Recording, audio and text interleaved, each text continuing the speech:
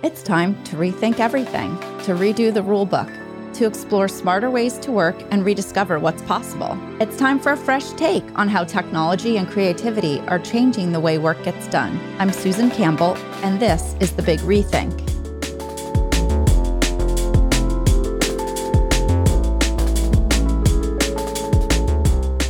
We often think of innovation based on the technology, the inspiring idea, and the answer.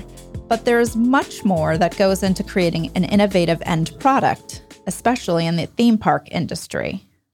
Alcorn McBride knows firsthand what goes into developing playback devices, lighting control systems, show control systems, with a strong emphasis on relationship building. In this episode, we speak with Scott Harkless, Chief Innovation Officer, to explore the secret of groundbreaking innovation, successful product development strategy, and client coordination. You're a busy guy, Scott. Thanks for making time to come and chat. That's quite an intro. Glad to be here. So I have so many questions. I just don't even know where to get started. But how about let's start there. How did you get started? Oh, so it's been interesting hearing people tell their stories because they did this on purpose. They grew up with theme parks and since they were kids. I went to theme parks when I was a kid. I grew up in Northeast Ohio and we had SeaWorld and Cedar Point, but I didn't really think about that as a career option. So I actually went to school for electronic engineering. I've always been a tinkerer, kind of a geek, always tearing stuff apart, putting peanut butter jelly sandwiches in the VCR and that sort of thing. Oh my. So that's what I went to school for. And I ended up basically working for a science museum. I went to school in Columbus, Ohio, and worked for a science museum called COSI. And it got me just a lot of experience and exposure to technology, including Alcorn McBride. That's how I got first connected with them. And I really loved their products for the museum industry, what I was doing, interactives and stuff. And I had no idea what they did or what their reputation was in the theme park industry. So I went to, blindly work for the company thinking I'm going to work on these cool products. And then I get there and I'm like, oh my God, what this company does is amazing. I had no idea. So I am one of these people that have ended up in this industry by accident. I love it. So I love it. Kind of cool. Serendipity. Yeah. And you've been here how long now? I just celebrated my 20th anniversary. Okay, so it's been a while. Yeah. So it was a positive accident. It was a positive accident. I'm very glad that the fates unfolded the way they did. So. Oh, I love that. I love that. I got my first job. I thought, oh, where's the last place on earth I'd want to work? Company X, not to be named. Yeah. And so I thought, I'll go interview there for practice. 13 years later, right? So good experiments, right? Yeah. So let's talk a little bit about what excites you about working in the themed entertainment industry and how it's evolved since you first started. I consider myself a problem solver. It's kind of the engineering mentality. So I think that's one of the things that intrigues me the most about what we do and our role in the industry is we're out there trying to solve problems to make all of this creative stuff kind of create a platform that it can all work on. And through this experience, I've also just grown to know the power of relationships. Mm-hmm. And the merger of those two things that's what excites me is really getting to know people and what they do day in and day out. Yeah. And understanding the world from their perspective and the problems they're trying to solve and then jumping in to help them try to solve those problems. So it makes the relationships better. We get these lifelong friendships and we also both, from a work standpoint benefit too, because we're both doing our jobs better. So that's cool. And so when you say you're bringing a lot of this stuff together, are we talking playback devices here? Sort of. That's part of the puzzle piece.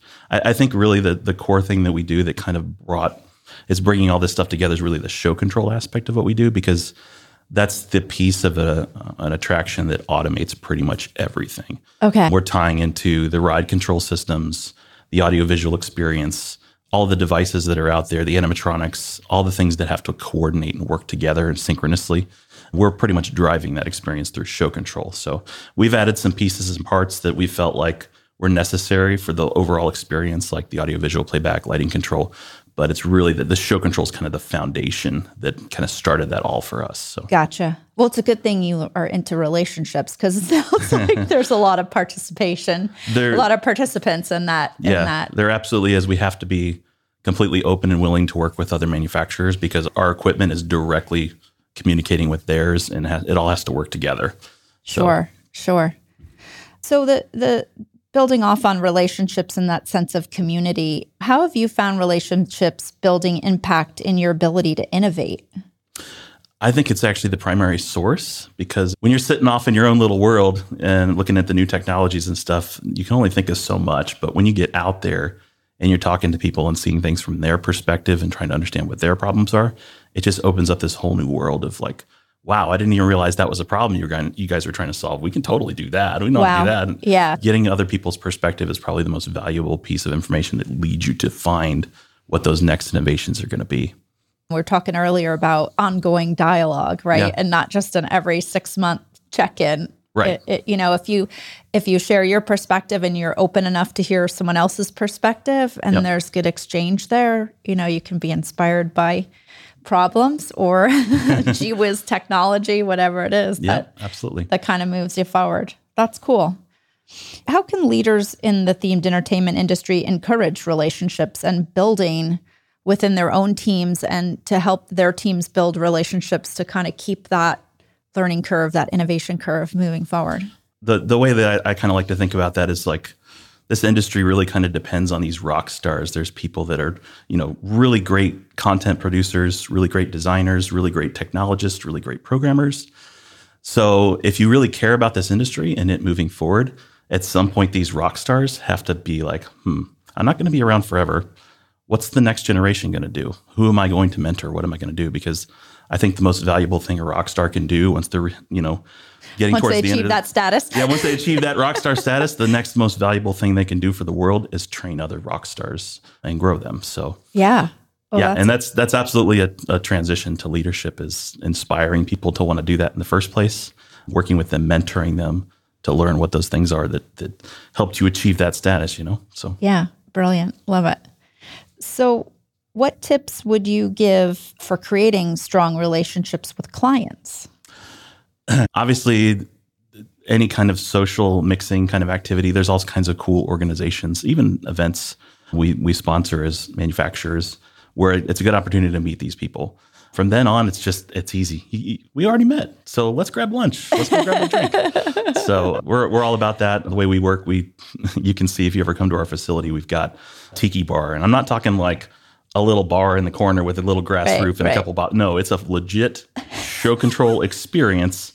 And we love inviting people over and having, social hours, maybe a little karaoke, and just relaxing. That's really the key, is just, we're all here. We're all trying to do the same thing. Like, maybe we can be friends and just hang out and talk. And once you have that kind of relaxed relationship, you can be part business and part pleasure and mix it all, and it doesn't matter. And we're all doing the same thing. A little cross-pollination, a little idea sharing. Yeah. Next thing you know, you've got your next winner. We're all just people. So... I love it. Sometimes we forget that. We forget that. We have our work game face and we have our personal. Right. No, we're just people. So. Yeah.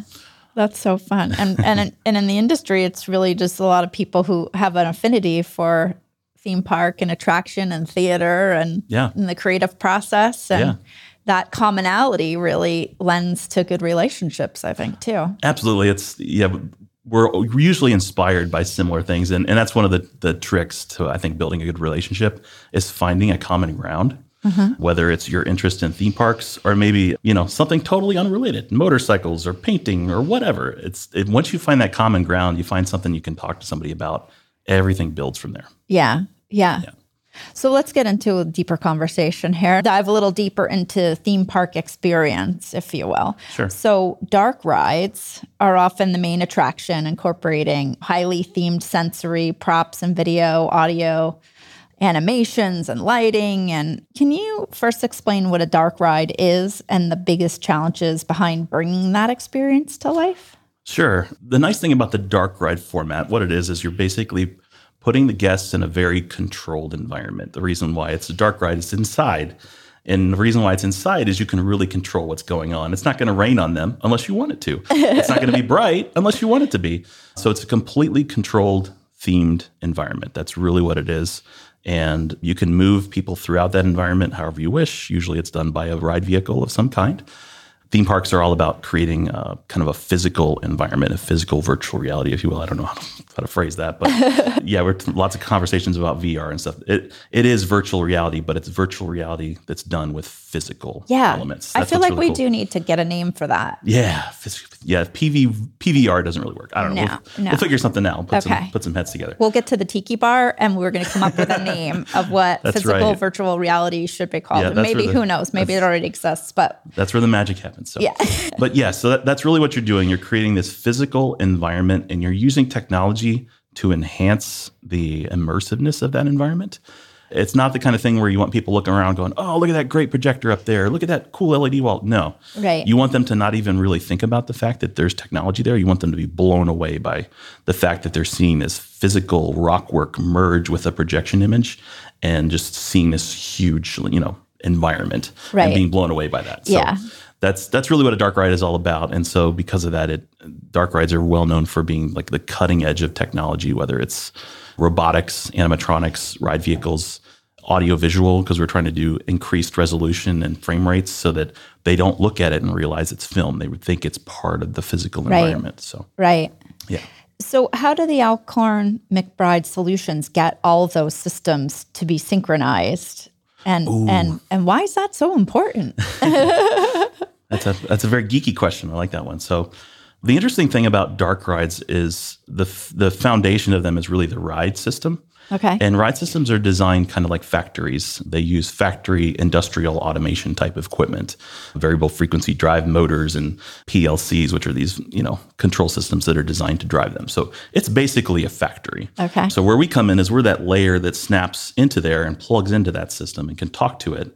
But then we add the show experience on top of it. So we leverage those industrial automation methods, network sync, PTP is the common one, to make sure that everybody knows what time it is and what's going on. And then with our show control engine, we're able to basically coordinate all that. It's like kind of like the conductor in the symphony. It's like, okay, guys, we all know what time it is. We all know what we have to do. The next time a vehicle comes through here, we want you to trigger your experience at this exact moment. Go. I love that analogy. Yeah. That I can understand. Yes. The conductor. Otherwise, without Alcorn McBride, we'd just have manufacturing plant. Not too exciting of a ride. Pretty much. The dark rides are not as much fun when, all the lights and the videos and all are out. You're just riding a moving platform. Yeah. So. Okay. Interesting. But I love the conductor of the symphony. That's brilliant. Yep. I have to always get to the simple explanation, and then I can take it further and understand the complex, but I have to start right there at the fourth grade level. So talk to me about what AR captioning is. AR captioning. So basically, since we are fully aware of what's going on with the ride and the experience the guest is going through because we're controlling the things that are happening around them, this is basically our show control system streaming out the captioning data. So normally that experience is provided by audio, either coming from the vehicle itself or like an animatronic figure or the video or something like that. So we're aware that all those things are going on. And so when we have a guest that has, special needs, they need captioning. Okay. The AR basically puts that captioning right in front of them. So normally we think of captioning, we think like we're watching a film or Netflix or whatever, and we see it on the screen. Yeah. The problem with the dark ride is you're not always looking at a screen. Right. And even when you are looking at a screen, we don't want you to realize you're looking at a screen. Right. Yeah. So what this does is it brings the captioning right to the guest in their field of view because it's AR. It's actually in like a set of smart glasses. Oh, cool. Like, a HoloLens or Movario or something like that. So they can look at whatever they want. They want to look at that animatronic figure over there, or that rockwork. And it goes with them. Yeah. It goes with them. They can see what they should be hearing, no matter where they're looking. So, oh, that's fantastic. Yeah.